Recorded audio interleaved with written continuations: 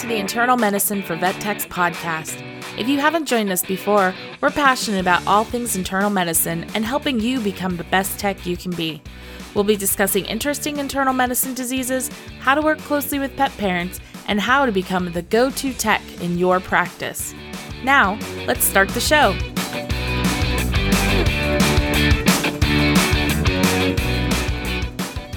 Welcome back, everybody, and thank you for listening and making commitment to your learning. We hope everyone is doing well. We're your hosts. I'm Yvonne Brandenburg, joined by the lovely Jordan Porter. Hey, girl. Hello. Hi. And don't take this amiss, but we're super excited because we're also joined by this amazing person, and her name is Tasha McNerney. Hello, Tasha. What's up, guys? Thanks so much for having me. Tasha, you're one of my vet tech crushes, so. Oh my God. Yeah, and Tasha, you guys probably know her name because we've talked about her before. And way back when we had our COVID episode, you were in that huge group where we were like, what is going to happen with this COVID thing? And I'm pretty sure that was about 2 years ago.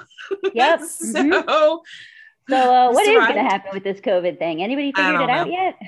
No, I don't think so. I think it's just masks forever. And then masks, hand washing. Hand washing and masks forever.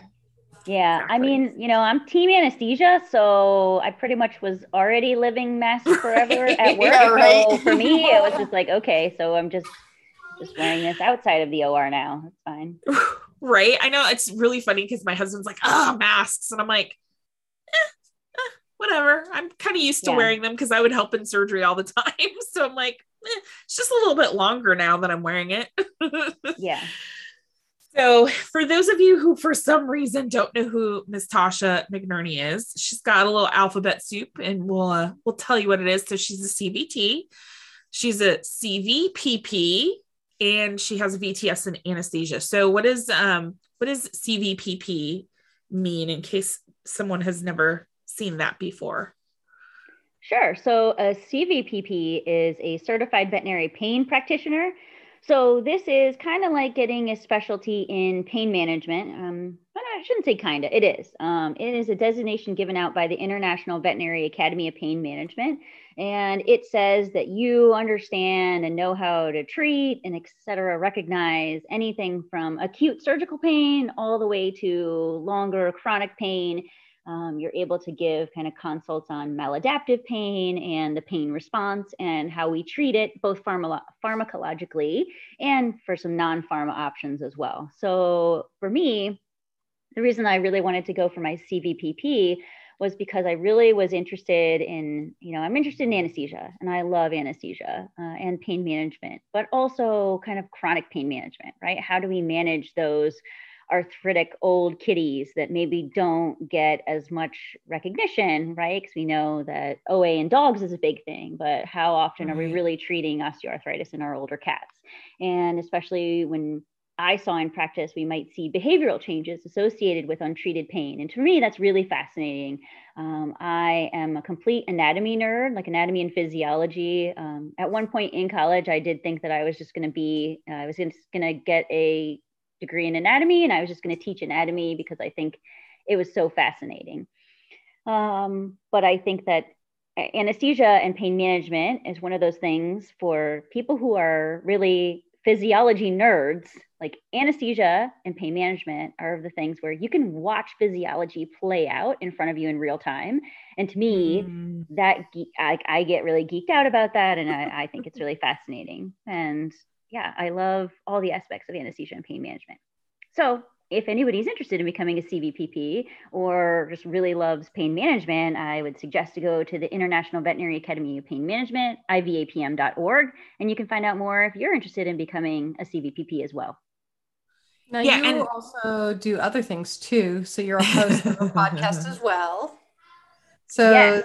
The Veterinary Anesthesia Nerds podcast, and then you're a founder of the Veterinary Anesthesia Nerds just all together with Darcy Palmer and Steven Sattel, right? Yes, yeah. So we run the Facebook group of veterinary anesthesia nerds.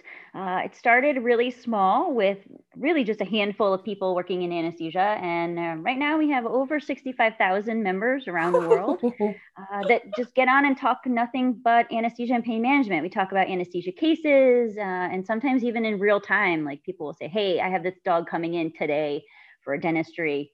It has a heart murmur, it has this, what do you guys think of my plan? And we can go back and forth. And there are a lot of boarded anesthesiologists on that page. There are a lot of different VTSs from different disciples. So you get a really good kind of mixing of a lot of different opinions, which, you know, as Facebook can be good or bad, but also right. We as the admins work really, really hard to keep this page very timely, very up to date. We want to make sure that if people are quoting studies, their recent studies, we want to make sure that people are critically thinking about things and, you know, really reading some of the studies that are published and how we can, you know, take, you know, some of the research that we're seeing and use it to the best advantage of our patients. So the Veterinary Anesthesia Nerds Facebook page has become a really great resource for just, you know, general in-clinic anesthesia and pain management and what's going on in the world of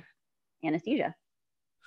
Yeah, I by the way, I love that group because it is great to see that collaboration, and you guys are amazing at keeping it very professional and relevant to a lot of people, right? And that's one thing that I love about that group, that yes, there's a ton of people in it, but you guys do an amazing job monitoring things. So yes, you work hard, and it definitely shows that you guys work hard on it. Because if you guys have not joined that group and you're interested in anything anesthesia, I definitely recommend it, because it's like case studies, which is super cool. And even if that doesn't specifically pertain to you in your practice, you can get like little nuggets out of it, which is really cool. Like sometimes I'm like, oh, I mean, I learn all the time. I learn from people, you know, sometimes somebody will put something, I don't know, I think we were talking about opioids recently, and just like dosing of opioids and that kind of thing. And it'll spark something for me to go, oh yeah, I guess I always have done it this way. So could I be doing it a different way or approaching it from a different, you know, perspective, or trying a different dose and seeing if that does in fact work, and what's, you know, the evidence behind it, and what is the anesthesia, you know, some anesthesiologists in California might say one thing, and then I'll talk to a colleague in Canada and they have this other thing. So it's just bringing everything together to really collaborate in the best way, which is ultimately only going to benefit our patients. Right. Yeah. Yeah. And I think the fact that, because there's not a lot of boarded anesthesiologists in the world. And so I think it's really cool that they're also involved in the Facebook group, because having that as a resource, I mean, that's huge, because most practices are never going to see that, right? Like they're never going to have an anesthesiologist that's part of it. So being able to have that as like a resource is awesome. 100%. We're very fortunate to have, you know, just some brilliant anesthesiologists on there who are willing to get, you know, it's a Facebook group. Nobody's getting paid for this. So for them to like sit down after work and take time to answer somebody's question about, you know, cardiac output. We have some amazing anesthesiologists on there. So definitely, like, you know, Kristen Messenger, always fantastic. Like Dr. Bryce Dooley, she is so great at answering anything cardiac anesthesia related. Andrea Caniglia, Jamie Gaynor, like there's just so many. Sheila Robertson. I mean, come on, Sheila Robertson on Anesthesia Nerds telling people about feline pain. Like anything Sheila Robertson says, you're going to listen to and do. So yeah, we have a pretty awesome. Great group of anesthesiologists. And to kind of go along with that group, because this is amazing, but you guys have your Veterinary Anesthesia Nerds conference, the symposium so this is the third or fourth year, I think. This year will be the fifth year, actually. But we did take a 2-year hiatus. You know, 2020 and 2021, we didn't want to be in person. We wanted to make sure, you know, again, everybody gets safe, everybody gets vaccinated, get boosted, let's figure this thing out. And we're going to be back this year in 2022. So after our hiatus, very exciting. I just got confirmation, in fact, today from one of our speakers. We usually have 2 anesthesiologists and 2 VTS speakers. So we have 4 speakers. We do a 2 days worth of lecture, and then we do an optional 3rd day hands-on wet lab in regional anesthesia techniques. So like all the local blocks. And this year we're going to be pretty heavy on ultrasound guided local blocks. And that's honestly, listen, you know, one of the benefits of running your own conference is if you're really interested in something, you just schedule a speaker to talk about what you want to hear about, and then it happens. So there you go. Yeah. So she's like, I personally, note taken. Yeah, we need to schedule our own veterinary conference. Yeah. So I just one day, you know, as with most things, one day was like, I just really like anesthesia, and nothing against these big conferences. Like, it's fun to go to like IVEX and these big conferences. They have the speakers are great and seeing everybody is great. But sometimes I just want to sit down and I just want to hear about anesthesia. Like, no offense to what's going on with, you know, diabetes or anything. But I don't really, I just want to know about anesthesia. And so I thought, right. Man, it would be really cool if there was a conference that was just veterinary anesthesia and that's it. And I mentioned it to a friend of mine, and he was like, yeah, that would be cool. Why don't you just do it? And I was like, well, but I'm not a conference. So I would need to find a place and like get sponsorship and do that. And he was like, yeah, you should just do it. I was like, oh, okay. And I know this sounds like really flip, but I did. I just emailed some people of like mind. I just said to Stephen and Darcy, hey, like, we should try to do this. And they were very gung-ho about it. And so the 3 of us just worked really diligently to like secure a venue, get sponsorship, get speakers, like hear from everybody. And it came together because other people were of the same mind. Like, they wanted to hear about nothing but anesthesia and pain management, or, you know, there's practices where people are scared of anesthesia. So they want to make sure they're getting, you know, really good information. So, and, you know, it's in Las Vegas, so it's kind of a party when we're there too. Right. Well, and I think the cool thing about that is, you guys are technicians, right? So you're gonna gear it towards not just doctors when we're talking anesthesia, but also a huge part of that is technicians, which is why this is cool. Yes. Like, that was a big thing right from the start. Like, one of our pillars at Veterinary Anesthesia Nerds is accessible education and collaborative care.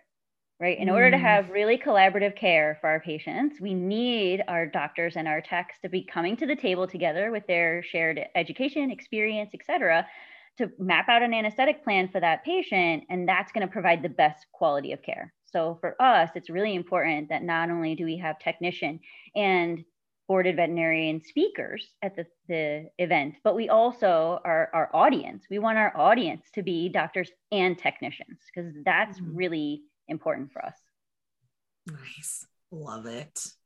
This is why we had Tasha on, by the way, because Jordan and I were like, oh, we're going to do an anesthesia episode. And we're like, ooh, we really need to have someone on that knows more than us. Like, we know anesthesia, but Tasha has like anesthesia, not the drugs, but anesthesia molecules like embedded into every part of her being. She's like, I live, breathe, and eat. I do. I mean, Tasha has anesthesia tattooed on her, so. This is true. I do. I forgot about that. I mean, everybody knows I'm a dork. Like, I'm not trying to hide it anymore. You know, in seventh grade, I'm not trying to be cool. Like, I get it. I'm fully in dork mode. That's fine. But my favorite, like, I'm basically working on an anesthesia sleeve tattoos.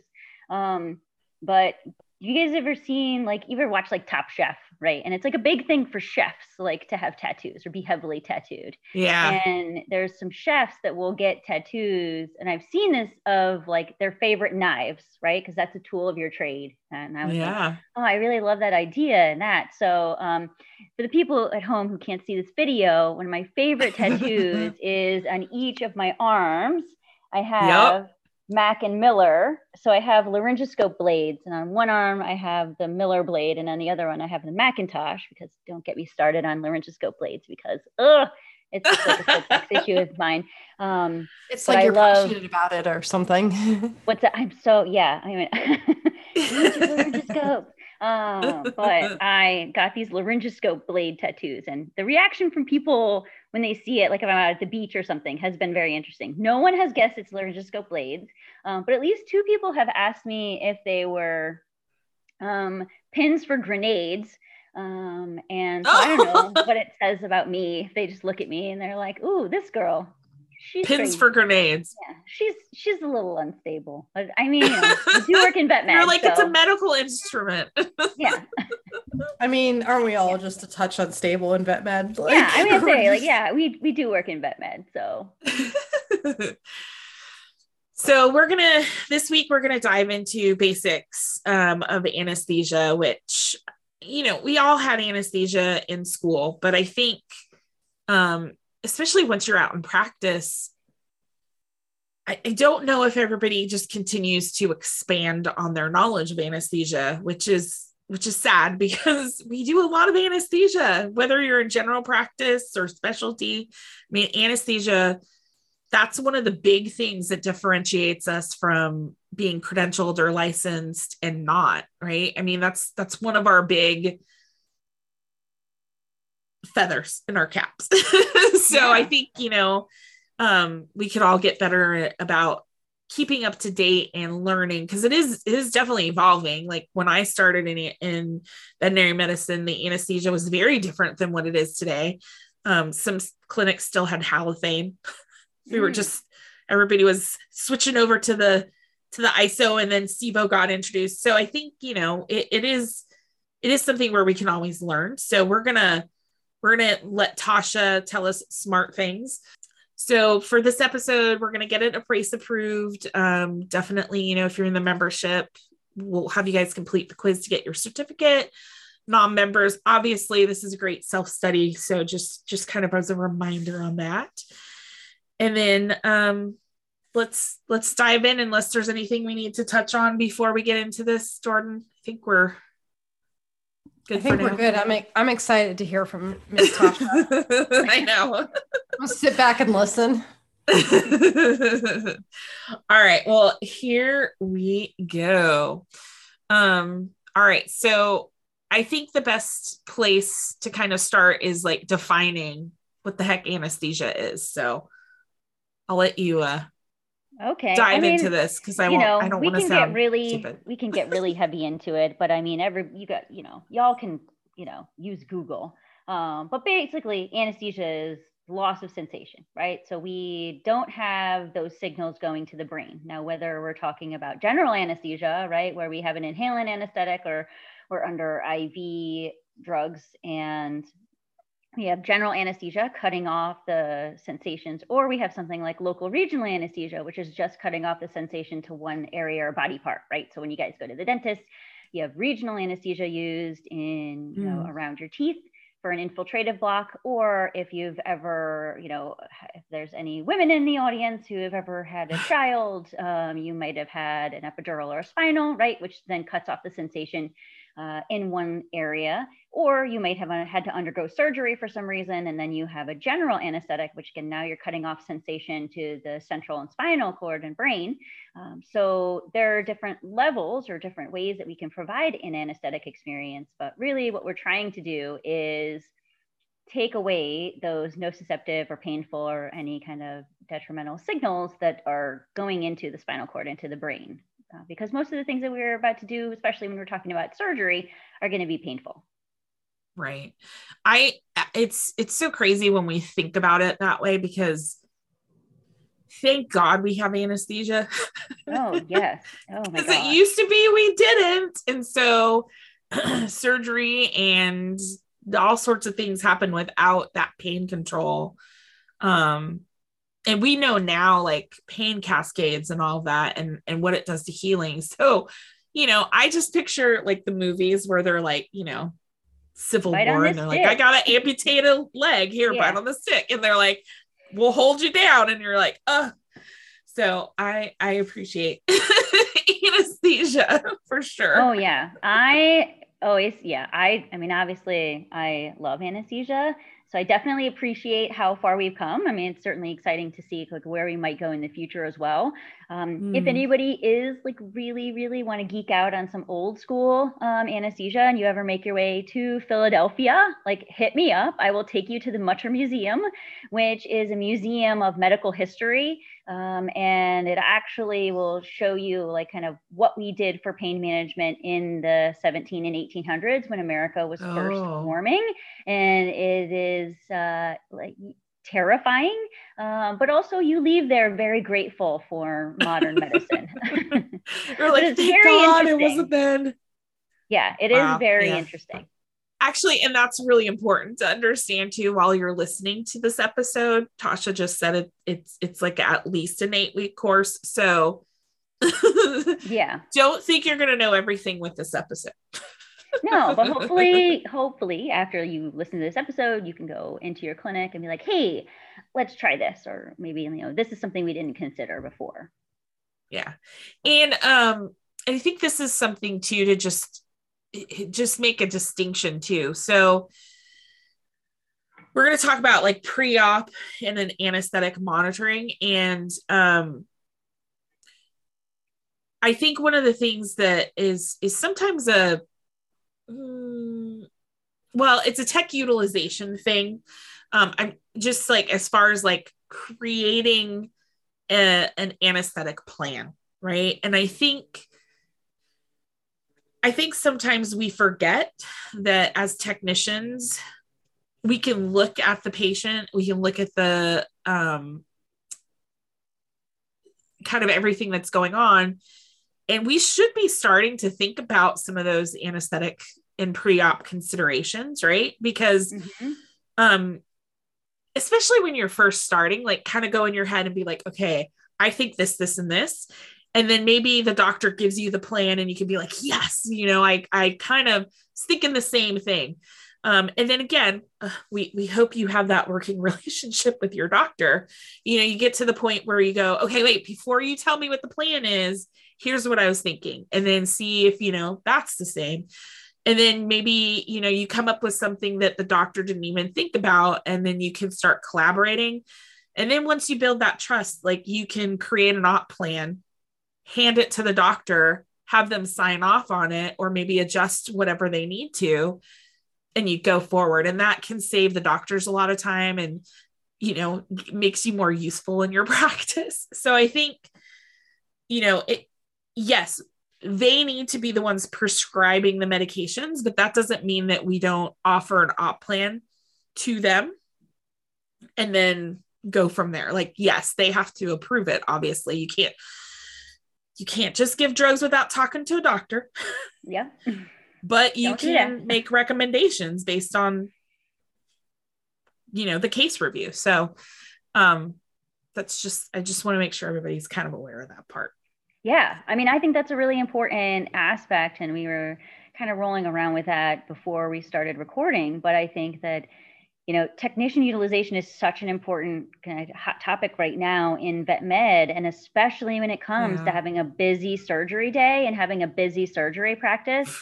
Yeah. If you want to maintain that robust surgery practice at a high level of care, you need to have anesthesia and surgery technicians that are well-trained, but also you need to have an environment, right, where there is psychological safety for them to say, hey, I know you were thinking about butorphanol for this one, but I think that it might be a little painful. Do you mind, like, maybe we could switch it up to buprenorphine? And just start the conversation with your doctor. Like, that's the kind of environment that I like working in. I'm fortunate enough to work at relief at practices that have boarded anesthesiologists. So I get to constantly kind of bounce things off of them. And, why would they choose this vasoactive over this one? And why we might want to do this procedure first as opposed to this. So I think that, again, just collaborating with your doctors and having that team approach is going to ultimately provide the best experience for your patient. And then grow yourself as a technician, right? Like you said, once you get to that level of trust, where your doctor is like, yep, I know you know what you're doing. I know you have read the record, right? It's great for the doctor to read the record, and I want the doctor to read the record, but I personally, Tasha McNerney, I will not put something under anesthesia, and I will not take over an anesthetic case unless I have read the record. I personally have listened to that animal with a stethoscope before administering drugs. I have looked over this animal. And that's why I say to technicians, pre-op, before anesthesia happens, your doctor might give you a list of what you want drug-wise. My expectation is that you as an anesthesia technician have met that animal. I always meet the animals, right? I'm not drawing up drugs until I meet the animals, because what if you go in there and your doctor has said, yeah, let's give everybody 2 mics per kg of dexmedetomidine, which might be work for some, but let's say you have an anxious bouncing off the walls Jack Russell Terrier. You think 2 mics per kg of dexmedetomidine is going to do anything to him? No. So I want to go meet the animal, evaluate their personality, see what their anxiety level is, look over their blood work.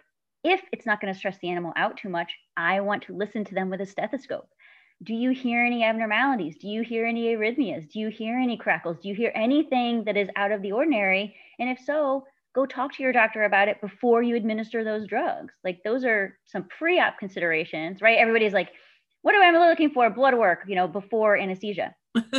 In all honesty, you're like, that's one small part of everything. It's so small. And there was even a study in 2018, which looked at whether or not preoperative blood work actually changed the anesthetic plan.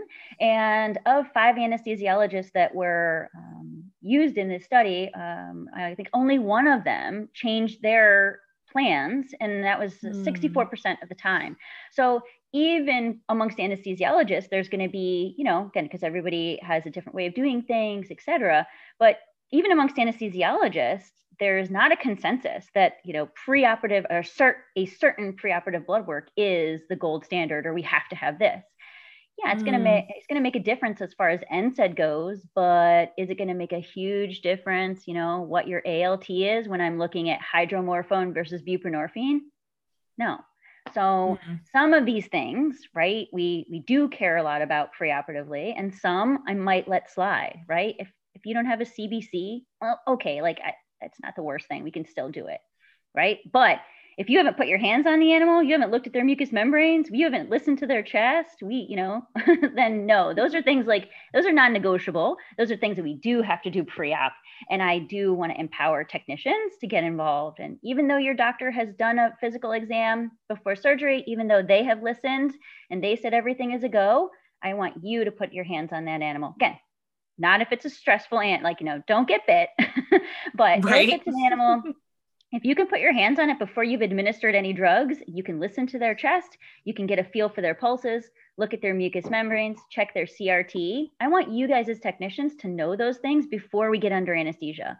Because once we get under anesthesia, right, and we turn on that inhalant anesthetic, as one anesthesiologist I used to work with says, once that inhalant is on, the roller coaster begins. So you better be ready for that roller coaster, whether it be hypertension, hypoventilation, whatever, you better be ready for it. So if I look at you and I say, hey, did this patient have these, weak pulses before we got started with anesthesia? I want you to be able to tell me yes or no. Right? Was his mucous membrane color always this muddy before anesthesia, or is this drugs? I want you to be able to tell me. Again, within the realm of reason. I obviously don't want you to go in with a terrified, fear bite Jack Russell Terrier and get Tasha McNerney told me I have to look in your mouth. No, we've talked about that before, about doing our own physical exams and stuff like that. I think it's super important just because you want to get a sense for what murmurs sound like and things like that.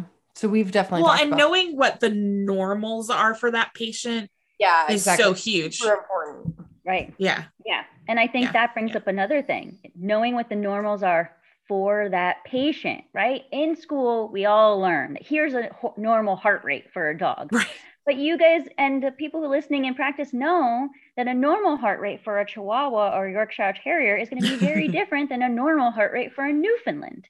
So I want you to get to know what's normal for that patient, right? And if that patient comes in and it's a Chihuahua and it comes in and you listen to it, and before any drugs are on board, it has a heart rate of 62, talk to your doctor. We want to see okay, what's going on here? This is probably not right. Check those pulses, maybe do a pre-op ECG, that kind of thing.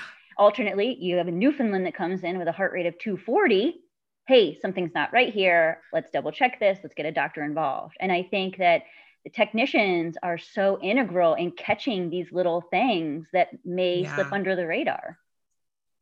Yeah. And like we've talked about it. So just to back up just a step too, because I don't want people to think this is what Tasha is saying, because I get scared sometimes. Tasha's not saying don't do blood work and it's not important. No. Tasha was saying blood work does not always affect what drug choices we're going to be using. We Correct. Still want to do our pre-op blood work, especially if they've never had blood work before, right? Like if it's a young animal, they've never had blood done, like we should have their baseline. Because again, that's baseline. We want to know what their normal is, because it's like, if you have surgery and let's say they don't do well and post-op we're checking a PCV and it's down to 30, we'd be like, oh, 30 is okay. Well, what if it was 65 pre-op, right? Like that's a huge change. But if pre-op right. it was 35, not a big deal. So yes. Don't anybody take what Tasha said and get it all twisted and said, we don't need blood work. That's not what she said. I appreciate blood work. Okay. I definitely want to know blood work. And again, from an anesthesia standpoint, a lot of it is more, how am I going to manage the case afterwards, right? Because if I have a patient that we see has known kidney disease, we might leave them on fluids a little bit longer or choose things or omit NSAIDs, right? If we have a dog in liver failure, we're going to be very cautious with certain classes of drugs. But it's more that, if you have a trauma come in and I need to put this animal under anesthesia immediately, and give it some drugs and do like a rapid sequence intubation or something, in those cases, I'm not usually saying, hey, actually, let's wait for that lab work to come back. Right. Because it's not going to change what we do, right? You're going to give the fentanyl and the Midaz no matter what. So. Right. And then get your blood in and see. And then you get your blood work and then see where you can go from there and what, better choices and that kind of thing. But what I'm saying is that blood work is really great. But if I had to look at what are my absolute must-haves before proceeding with the anesthesia, emergency or elective, like, a good, thorough, hands-on, if possible, if the animal will tolerate it, physical exam for me is going to be like first thing. Like we have to have that. I have to know like what's going on. What is the state of that this animal is in before we put drugs into them. Yeah. Yeah. I think we've talked about it a few times in several episodes, the importance of physical exams. Yeah. And I think, and I think Tasha's making it, one thing that I think is really important too on that is you'll have clinics where like one person induces anesthesia and like someone switches out because they need to go to lunch or whatever the reason is. And I think it's really important to understand if you're taking over a case, like you need to be just as much familiar with that case as the initial person doing the induction.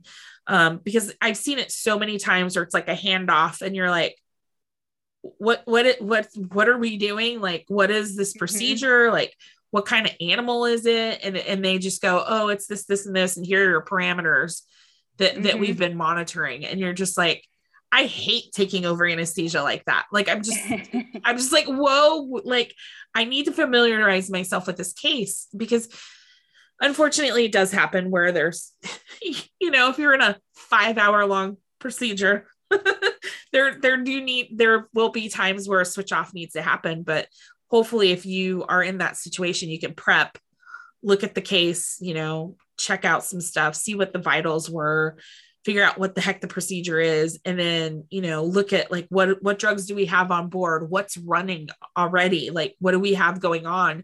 How have they reacted to things? And that, I mean, it's not pre-op, but it is pre-op for you.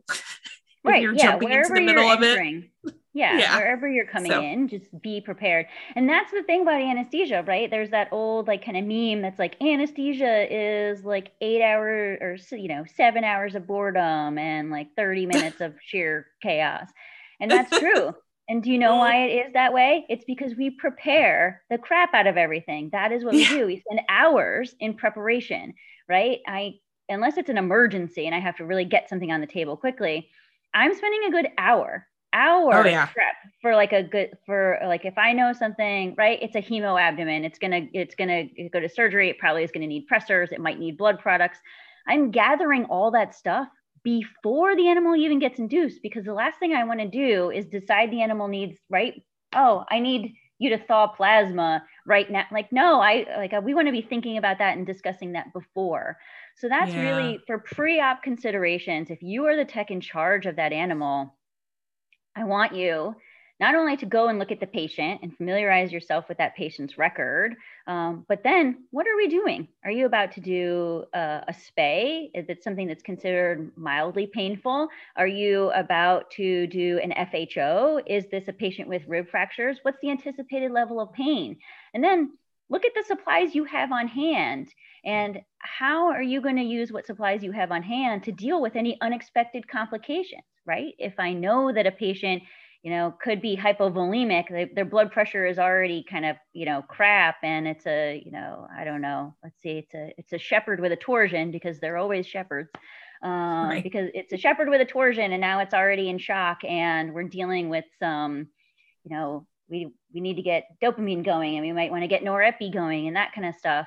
Like, you want to be thinking ahead, what supplies do I have on hand, and how am I going to get ready to deal with those unexpected complications? So if you think, hey, this cat is about to be under anesthesia for 4 hours for all these extractions, and it's an older cat with kidney issues and might need to start some dopamine, like, don't wait until the patient is hypotensive to then go find the syringe pump, go find have that stuff in the room with you. So you're ready. Do your calculations ahead of time. Exactly. Yes. Yeah. So I tell people, like, that's really the biggest thing for anesthesia. And I think in veterinary medicine, if we look at human medicine compared to veterinary medicine, I think that's one thing that, human medicine, like, they are going to spend hours of prep before they get to the actual procedure. Where in vet med, I know that staffing is an issue, but at the same time, if you look at it, I mean, there's a reason why we have higher morbidity and mortality in veterinary medicine. It's just because that we don't have the same level of training. We don't have the same, anesthetic monitoring on all of our patients. We don't have the same level of prep and the number of people keeping eyes on that animal. And I think that that's something that hopefully we will work towards in the future with veterinary medicine, as more people hopefully get interested in really quality anesthesia and really good patient care anesthetically wise, and patient monitoring and how that plays into it, and just getting themselves as educated as possible to provide a really good anesthetic experience for that animal, right? It's not just about writing numbers down on a paper. It's about understanding, like, looking at your patient, what's going on with your patient physiology wise, and what is that monitor telling you? And how does that, what that monitor is telling you, play into what you're actually seeing? Yeah. Yes. Very true. And so you've got all of your prep, you've got your supplies. I do the same thing. Like, I have everything prepped ahead of time. I'm like, okay, what do I need? And I think Jordan, you went to Tasha's lecture at VMX about some local blocks. So yeah. So if you ever get a chance to listen to her lecture about local blocks, it's awesome. But if you ever get a chance to listen to Tasha lecture about anything, it's always wonderful. Like, she's so good, she's so funny. Like, it's always worth listening and dropping in on one of her lectures. Well, thank you. Yeah, local blocks is one of those things that I mean, it's like one of those things I'm passionate about. Like the other 85 things in anesthesia I'm passionate about. But local blocks, and I say this in the lecture, I want people to think about local anesthesia the same way they think about induction agents. So you're going to use an induction agent on every animal that you're about to intubate, right? So if you're about to do anything painful, laceration repair, if it is a neuter procedure, if it is, again, a TPLO, if anything that you're about to do painful, there is a way that you can local block it. So I want you guys to think, how can we incorporate a local block? Or not how can we? What local block is appropriate for this patient? So the same way you think, what pre-op opioid am I going to use? What induction agent am I going to use? What local block am I going to use? Wow. That's kind of mind-blowing to be like, instead of being like, ooh, can we do a local block? It should be, what local block are we going to do? Are we going to use? Huh. Yes, right. So, if you're doing a dentistry and you're taking out teeth, not even if you're taking out teeth, you guys know you have seen some of those mouths where the inflammation in the gingivitis is causing the animal to kind of wake up under anesthesia because those gums are so painful just from cleaning. Local block that, dude. It's like lidocaine is super cheap. These are blocks that you can easily learn as a technician. There are so many local block wet labs out there. I mean, not only shout out to Anesthesia Nerds Symposium, but also you can go to IVEX. I know that there are local block wet labs. I know I did one with like Mary Berg at AVMA one time. So there's local block wet labs out there. Like one of my favorite blocks that we started doing at our practice is I work with an anesthesiologist and she loves ultrasound guided blocks. And when I do relief work at University of Penn, they do a lot of ultrasound guided blocks. So for any abdominal procedures, they're doing TAP blocks. I just did one with my anesthesiologist where a dog with multiple rib fractures, we did what's called an erector spinae block. So now some of these blocks are going to be a little more advanced and you're thinking, well, I don't have the training and I don't have a fancy ultrasound and that, okay, that's fine. But you can do simple infiltration blocks, right? Just a simple incisional line block. And that's going to make a huge difference when we talk about post-operative patient comfort and overall pain control. So there is a local block that you can do in your practice. You don't need to, it's great if you have the fancy equipment, but you don't have to have the fancy equipment. So whether it be a dentistry local block, right? You're doing a nucleation, you want to do a splash block. If you're doing a TICA procedure and you want to do a auriculotemporal block, let me tell you, there is a block for everything. We can do it. And if you don't know how to do it yet, email me. I can hopefully put you in touch, hit up the Anesthesia Nerds. We can put you in touch with resources and classes. There's some really fantastic books out there on regional anesthesia techniques. So any procedure that it's about to happen that's going to be painful should have a local block incorporated into the analgesic plan. Well, and I think I think another way to think about it too, when we're talking about anesthesia, and I think people kind of forget this part of it is, yes, it controls pain, but what else does that help us with is if, let's say you touch something and it's painful, right? And what happens? The patient is stimulated, they try to wake up. And then if you're not using a local block, right, we're giving it a higher dose of inhalant, right? And then once that painful stimulus is gone, right, then we get deeper. So it's like, it helps prevent some of those those peak and valleys that a lot of people complain about. Like, oh, he's just waking up and then he's too deep. Oh, he's waking up and too deep. And it's that multimodal pain approach, right? That 100%. Yeah. I'm surprised keep those I don't peaks and valleys. It's like I say, multimodal like so many times during my lectures because that really is important, right? We don't want to just rely on one drug class. And I do feel like sometimes I see this a little more in the post-operative period where I'll see animals maybe on a fentanyl CRI, which is great. I love a fentanyl CRI, but if they've just had like a major surgery and they're only on fentanyl CRI, then again, we want to think multimodal. We want to think 2 or more drug classes. They're going to be hitting those pain pathways and going, up to the spinal cord and the brain. And we want to make sure that we're not just relying on one single agent. So that's important in the preoperative. That's important, right? When you're making your overall anesthetic plan, it's important in the recovery period to always be approaching it from looking at a multimodal approach, right? Not just throwing heavy doses of opioids at our patients. And you bring up a really good point that when we do a multimodal approach, right, small amounts of multiple drug classes for maximum effect, then we don't have to rely so heavily on just keeping our patients at a SIVO level of 4. Of course, we could do that, right? We could just turn them up to 4 and they probably wouldn't move. But then they'd become hypotensive, they'd be hypoventilating, their temperature would start to drop. And again, that's a roller coaster that I don't want to be on. So why not just, right? So just get a local block on board, then you can keep your inhalant lower, which will reduce the number of side effects from your inhalant. And that will make the procedure overall safer and better for your patient. So the other part in pre-op, you kind of talked about it too, is like looking at the history, like I think knowing if there's other issues that we're dealing with, because especially internal medicine, like all of our internal medicines have comorbidities.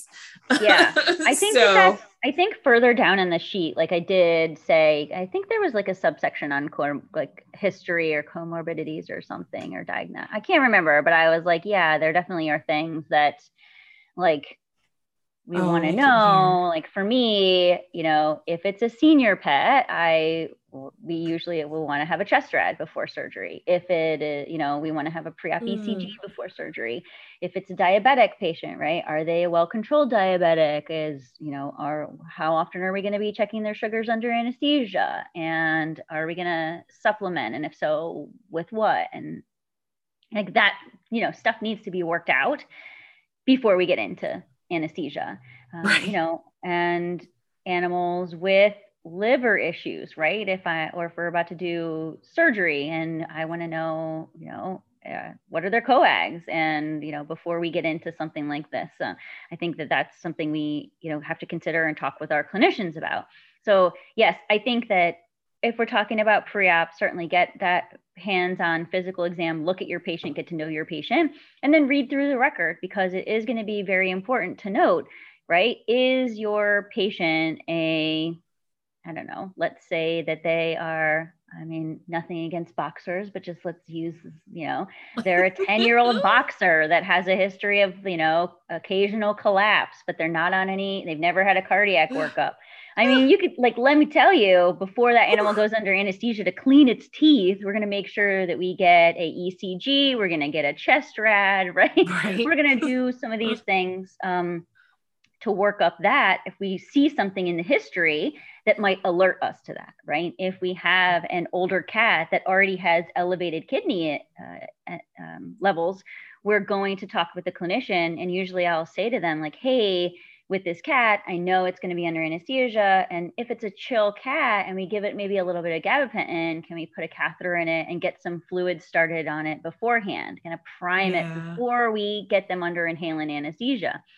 So certainly looking at the history, anything that you think could be like a red flag, bringing that up with your clinician and talking about what the plan is going to be. Because again, maybe previously they had a run of VPCs, but you know, it was post-splenectomy and that's just something that happens. And so you could see that, but then talk to the clinician and say, hey, I know last time when the dog was here for a splenectomy, it had VPCs after. Do we need to run an ECG beforehand?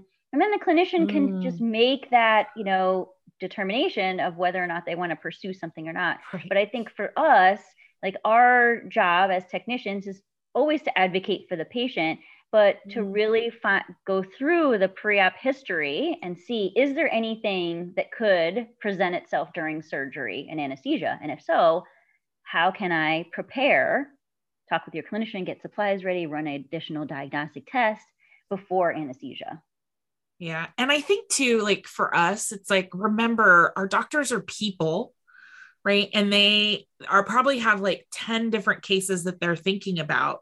So you bringing something up like, oh yeah, the last time when he had a splenectomy, he had VPCs. Do we want to, and they go, oh, that's right. I forgot he had that, right? Like that's not, you know, that splenectomy isn't something that's specific to this particular incident, but it's like, oh yeah, I forgot, you know, that's a really good point that you bring up. And I've heard that with doctors, right? Like if you have that relationship, you can be like, hey, what about this? And they go, oh yeah, that's a really good point. Let's worry about it and do something, or be like, oh yeah, you know, I'm not worried about it. But then they're aware of it and they get to make that final say versus we thought about it and didn't say anything, and then something happens and you're like, oh, that's right, it had a splenectomy, and they're like, oh crap, I forgot about that. Because again, they're human. As much as our doctors sometimes don't think they're human, they are. Yeah. And kind of one thing you bring up that is important as well, to not only read through the record and the past physical exams or past history, but also past anesthetic events, right? Yeah. I want to know, when's the last time this patient had anesthesia? And if so, what happened during that anesthesia? Because let me tell you, if you send me a record that says, you know, had anesthesia for dentistry 2 years ago, anesthesia uneventful, No, I'm going to call you and ask you to send me the actual anesthesia record. Like, I want to see what drugs were used. How did that patient react to those drugs? Right? Because did you give that patient, like, for example, I had a animal that I was going to do a GI. We were going to do a scope and a biopsy on this cat, 1.5-year-old cat, and it had just had anesthesia the day before. So for sedation, for radiographs and catheter placement. So it gets to me, it's going to have a scope. I look at it. I know, okay, it had anesthesia yesterday. So let me look through the record and see, what did they use? How did the anesthesia go? Right? What happened with the patients? Like, how was their blood pressure? Did they put him on an inhalant and he immediately tanked his blood pressure? That's something I want to know, because maybe I'll choose different things, or maybe I might choose a different inhalant. Usually not, but I'll choose a different pre-med maybe. So I looked at this patient. It was a 1.5-year-old cat, and it was sedated. Again, simple stuff, not painful. We're just going to do some radiographs and we're going to place a catheter. So it was sedated with butorphanol. Again, excellent sedative, so that's nice. So it's sedated with butorphanol, midazolam, and I think it was given alfaxalone as well. Wouldn't you know, later in the record, I read that the cat had a really rocky recovery and actually ended up biting one of the staff members because it was having like this really rocky recovery. They ended up reversing the midazolam with some flumazenil and that kind of thing. And now there's caution stickers all over this cat that I'm about to anesthetize. You're like, oh. I was like, oh, great, no problem. I love that. And actually, I don't mind spicy cats because I really think that most of the time they're just fearful and they're misunderstood and they just want to be left alone, right? Like, they just want to be left alone. Now, to kind of take a step back, though, before we kind of get too in detail, what parameters should be monitored during basic anesthesia? Because not everybody does this. Oh, yeah. So if I'm looking at a record, right, if I'm looking at previously what happened anesthetically and what things are getting monitored during anesthesia, I know that not everybody has the same monitoring equipment. And I also recognize that some monitoring equipment, the advanced stuff, is very expensive. And I don't think that everybody should be running, direct invasive arterial monitoring on every single patient. Certainly that's a luxury and I love having it on our more critical patients. But I realize that you can do really great monitoring and not have a $32,000 anesthesia monitor. You don't need to have that. So for me, the things that if I had to put in order of what I think is the most important anesthetic monitoring parameters or equipment that you're going to need to monitor anesthesia, number one is a dedicated anesthetist that is monitoring that patient. So that means that technician is only in charge of monitoring that patient. They are not in charge of dental cleaning and radiographs and occasionally writing down numbers. They are dedicated to watching that patient under anesthesia. That dedicated anesthesia technician has a stethoscope, has a watch, right? They are putting their hands on that animal. They're feeling peripheral pulses. They are listening to the chest. They might even utilize an esophageal stethoscope. They're looking at our CRT, et cetera. I want people to always be thinking about what you can do manually without a machine. Machines are great, but I also want you to be a hands-on anesthetist when you can. Certainly, if you have a big blue drape over, you got to, do some drape diving to feel pulses. But I think that that's important as well. So again, feel the pulse beforehand. And then if you're feeling changes, you want to be able to say that to your doctor under anesthesia. As far as an actual monitor goes, I know that a lot of places will have an SpO2 or even a portable SpO2, and that's great, right? That's going to tell us how much oxygen is being carried by that hemoglobin. It's going to give us some information. Almost always, they're going to give you a heart rate, that kind of thing. So that's good information, but it's not super great. And for me, as an anesthesia dork, I really want to know end-tidal CO2. For me, end-tidal CO2 is the monitoring parameter that they're going to give you the hard facts. It's not going to lie to you. And if honestly, if things go down in anesthesia and things are getting bad and I'm worried, I can see a heart rate depending on the drugs. I can see a bradycardia and not get too worked up about it. If I see my end-tidal CO2, right, go from 50 to 30 to 19, I know things are bad and I need to correct this. And this patient is circling the drain. What's going on? So end-tidal CO2 for me is that's the like gold standard. I love having end-tidal CO2. And then I pair that with my blood pressure. Now, if you're using a direct arterial catheter to really monitor, blood pressure, that is the most accurate. However, if you don't, and you're using your oscillometric or a Doppler, I am great with those things too. With those, it's just look at your trends, right? I don't want you to take one Doppler reading and freak out and then start giving a bunch of fluid boluses. Take a couple Doppler readings, talk with your clinician. Hey, I noticed the blood pressure is trending downward. I'm going to lighten up the anesthetic here. And how do you feel about a 5 ml per kg fluid bolus, right? And then you start that conversation with your doctor. End-tidal CO2, blood pressure. Next, ECG, right? Every monitor is going to give you the ECG. And this is what drives me bananas, right? Everybody loves an ECG, and I get it. An ECG is super sexy. And I say this in my lecture, okay? Because nobody on Grey's Anatomy is like, they're not looking at a patient who's crashing, and they're not looking at the end-tidal CO2. Nobody is. You know what they're looking at? The ECG, because it moves around and it's sexy, and then it flatlines, and then everybody's like, clear, blah, right? So nobody's like, oh, what is the end-tidal CO2? Because that's an indirect measure of cardiac output. Nobody, because it's not sexy, okay? It's hard facts. I can't help it. That's just the way it is. That's Hollywood. But ECG is important. But at the same time, for me, if you had to say, what monitoring parameters can you not live without? I'd tell you that I want my end-tidal CO2. And if I can't have invasive blood pressure, I want a Doppler. Like for me, those are my things that I absolutely need, right? And ECG, SpO2, temperature, those are all things that are very important as well. I always tell people don't forget about the temperature, because that's one of those things that kind of creeps up on you, or it's not as cool and sexy as the ECG and the SpO2. So people maybe don't monitor it as often. I've been into some clinics where, animals are coming off the table at 91, 90 degrees. So definitely. Stop. I've seen it. So keep an eye on temperature. And that's one of those things. Again, you don't need a fancy esophageal temperature probe. Use your rectal temperature probes. They should be very cost effective for your facility, and monitor the trends overall.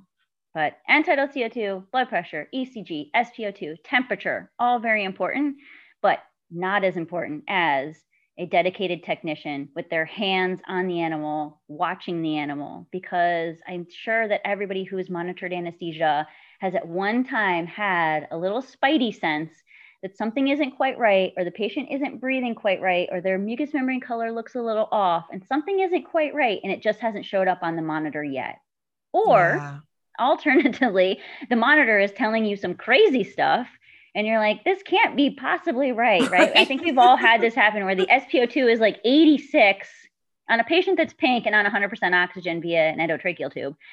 So that you're like, what? So let me move it. And it was on the toe, so I'll just move it to the tongue, or maybe the ear. And then move it over here, and now it's 100%, right? So those things are finicky. Don't take one reading don't take one reading and then institute a bunch of treatments. But at the same time, be ready. So I say to technicians, just as you're ready with your drug choices and your local box and all that stuff, be ready that if your patient's going to be under anesthesia for, 4 to 5 hours, then that you're probably going to develop some hypothermia, hypotension. How are we going to deal with those? We don't. I try to have those conversations worked out before we get into anesthesia. Now, certainly unexpected complications can arise, but if I know I'm going into let's say an older cat dentistry that's going to be 3 to 4 hours long because of multiple extractions, it's an older cat, it's going to get hypotensive under anesthesia. So what am I going to do? And I usually try not to, I let my clinician know what's happening with the patient, but I want to work out beforehand, what are we going to do to initiate treatment, right? I don't want to talk while you're trying to pull that canine out and your brain is there. That's not the great time for me to say, hey, what dose of dopamine do you want me to use for this cat? Like, no, let's have this conversation beforehand. Hey, if it gets hypotensive, right?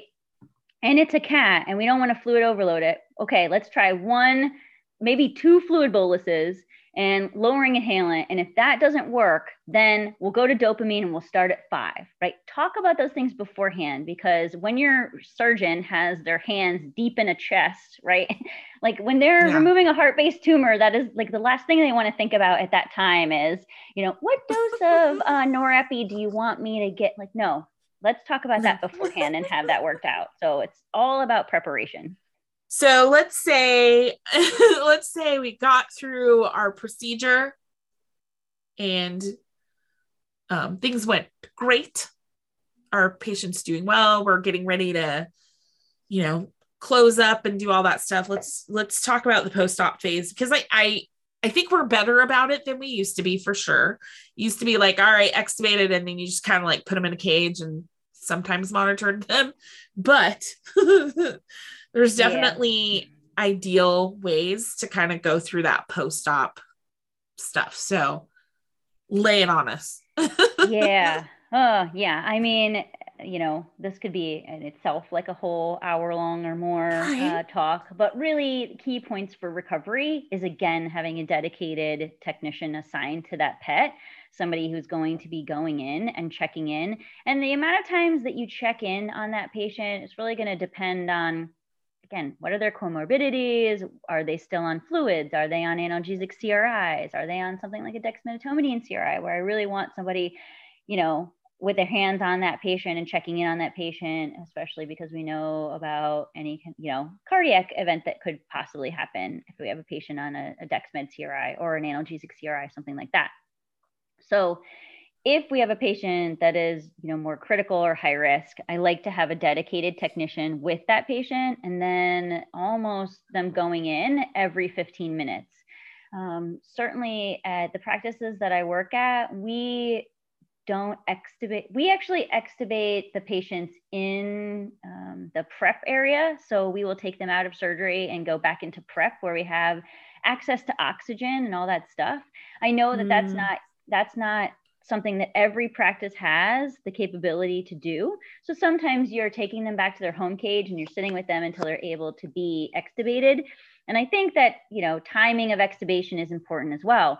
You do want to make sure that that patient has some reflex, do they have any palpebral reflexes, right? Are they still at a overly sedate stage of anesthesia? If they can't, especially if you've given any drugs, like any paralytic drugs, right? You need to make sure that that patient is able to breathe on their own and ventilate properly. I like to make sure I use a portable SpO2, and I actually use my portable SpO2 a lot more in recovery than in any other area. So in recovery, I want to make sure that that patient, before I pull that tube, that they have some reflexes. Maybe they have swallowed. They are usually in sternal position instead of laying down on one side, especially if you have like a really heavy dog. We don't want them laying down on one side and getting atelectasis there. So prop them up. We put roll towels up and we elevate their head, so we have a nice clean line for an airway. I want to make sure that on room air, they're able to pulse ox effectively. I want to see their chest moving, see those reflexes before I pull that tube. And then it's not like, oh, I pulled the tube, everything's fine, close the door, walk away, right? We want to make sure, well, I mean, I'm going to be honest, in my very first vet job, that's what we did, man. Oh, you swallowed one time, you have a palpebral reflex, pull that tube. I don't come and check on you again. Yeah, until the end of the day. Yeah.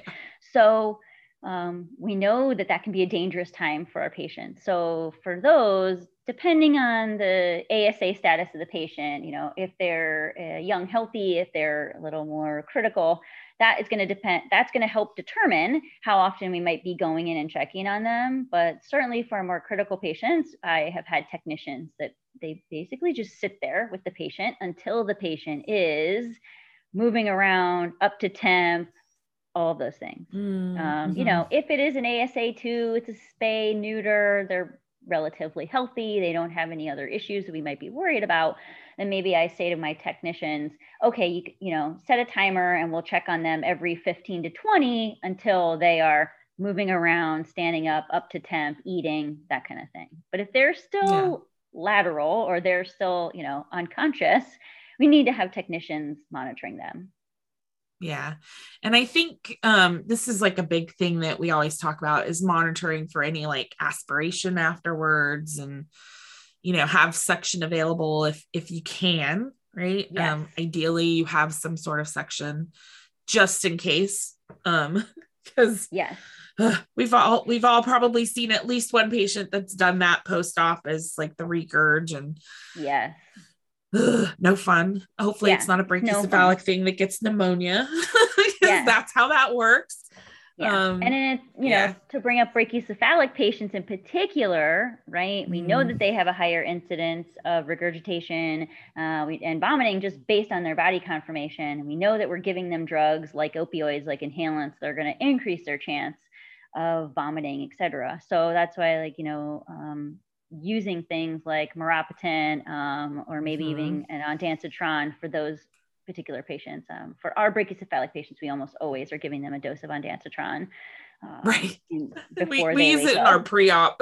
Yeah. I mean, we're like, here you go. Just here you take go. it now. You need this. Just take it. But for brachycephalics, I also say not only I like to have suction available, but I like to have extra intubation materials needed, because brachycephalics, right? We know because of their anatomy and their body conformation, the way that they are just put together, because of those everted saccules, because of that elongated soft palate, right? They can seem very aware. They might have a palpebral, but you go to pull that tube and they can occlude very quickly. And if there's not anybody watching them, right? If there's nobody there directly, then they can desaturate and it can go downhill really quick. So that's why I say, if you pull the tube and then you notice things aren't looking right, you need to be prepared. So I tell people, always have a little bit of extra induction agent with you. So if you needed to give a little titch of propofol, re-intubate, usually we have these like little baskets that we keep on the cages in recovery. Yeah. So for brachycephalics, we almost always have an extra tube and an extra little bit of induction agent and a laryngoscope there ready to go. Smart. See, there's nuggets, you guys. Which leads us into our tip of the week too, because I can't tell, but I think you're a little passionate about our tip of the week. Oh man. Yeah. I have so many tips of the week. Well, my tip of the week used to be, don't use the ISO box we're not boxing down cats anymore, but I feel like we're getting better. Like I've gotten through. Oh yeah. Hopefully people, so I can retire from that now. And now the new one is to it's the tip of the week. Just please use your laryngoscope. I know I've just been into so many practices where it's almost like a badge of honor that I don't need a laryngoscope to intubate, and I can intubate without a laryngoscope.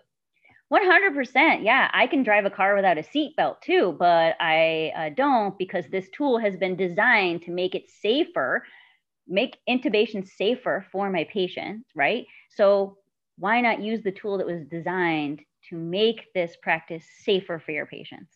And then if you really want to get deep into it, using the correct type of laryngoscope for your patient's body conformation and anatomy is important too, right? Because there's a reason why I have a Miller blade on one arm and a Mac blade on the other. It's because in certain instances, a Macintosh blade is going to be preferred and open up and let me visualize the airway better than a Miller. So I think these things are really important. And I think that anytime that we can make anesthesia safer for our patients, put your ego aside and do whatever is going to be in the best interest of the patient. Nice. Love it.